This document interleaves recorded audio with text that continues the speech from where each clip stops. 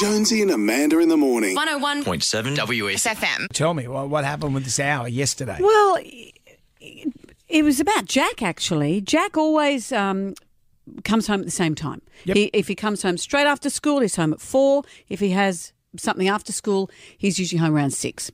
And he'd said he'd had basketball, so I assumed he'd be home about 6. I'm thinking, okay, start preparing dinner.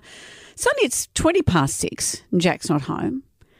And it's not like him to not text or call, so I'm texting him and I'm calling him and I leave a variety of messages and texting and still nothing. And I'll just give you a bit of a background as to my day yesterday.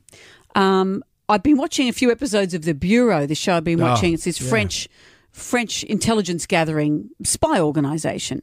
And there's a character in it, and I'd said to Harley, he reminds me of Jack, and his storyline is that he's going undercover into Russia to hack the hackers. And it's a big risk operation, and he seems so vulnerable. And I think maybe that made me feel a bit edgy about Jack. Not that I thought Jack was off with hackers in Russia, but that character, I'd felt a bit anxious about it.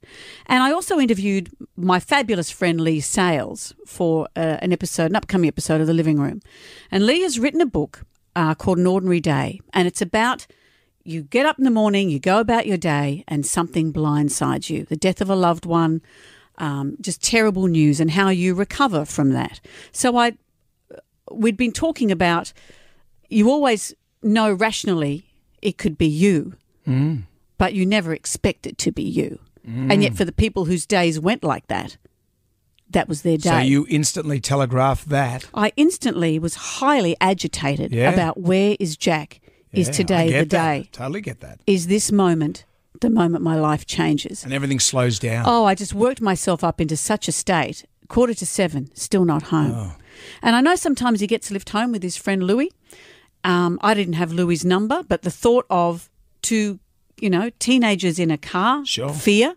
Did something happen at the bus stop? Fear. So Liam's in Newcastle at Newcastle Uni. I called Liam and said, have you heard, I'm trying to find Jack. And he said, I texted him an hour ago and I haven't heard anything. Oh.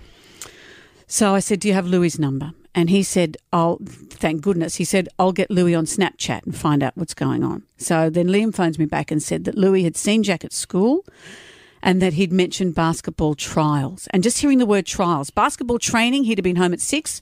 Basketball trials go for hours. Rational explanation. Just hearing the word trials, I knew what the scenario was. And I was so relieved that I feel like crying now. I sobbed and sobbed on the phone to Liam. And he said, are you okay? And I said, I was so worried. Of course. And he said to me, I love you, Mum. And for, Jack says, I love you all the time. With Liam, he says it when you really need to hear it. Yeah. But the weight off my shoulders, but I was aware of every other family having that moment that night where they don't get the good result. You tell that to the Morecambes. Yeah. You look at little Daniel Morecambe. Absolutely. And that exactly the same thing happened. For some families, that's the snap in the switch in your life. So the luck went my way yesterday, and Jack will be embarrassed that I'm crying over the fact he had basketball trials. Gee, he better get in the A's or I'll be furious.